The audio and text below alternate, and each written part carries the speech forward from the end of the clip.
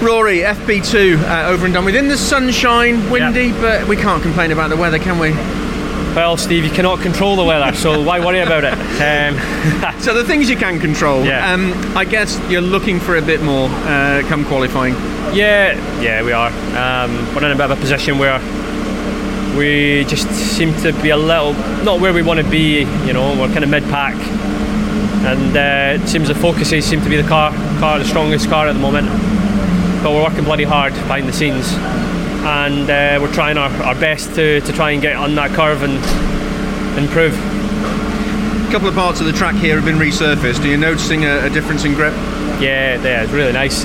Lots and lots of grip. So, there's 3 corners where they've just kind of created a nice strip of new tarmac, and the difference is huge. So you need to adjust. You know, you're coming off the old surface onto the new surface, and it's just about adapting to that and making use of it as best you can.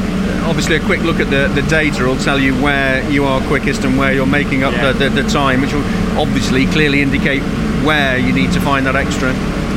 Yeah, that's it. So we'll just I don't think we're going to reinvent the wheel for quality, but we'll make some changes, and I'll be looking at the data to see if I can improve as well, and we'll give it our all as we always do.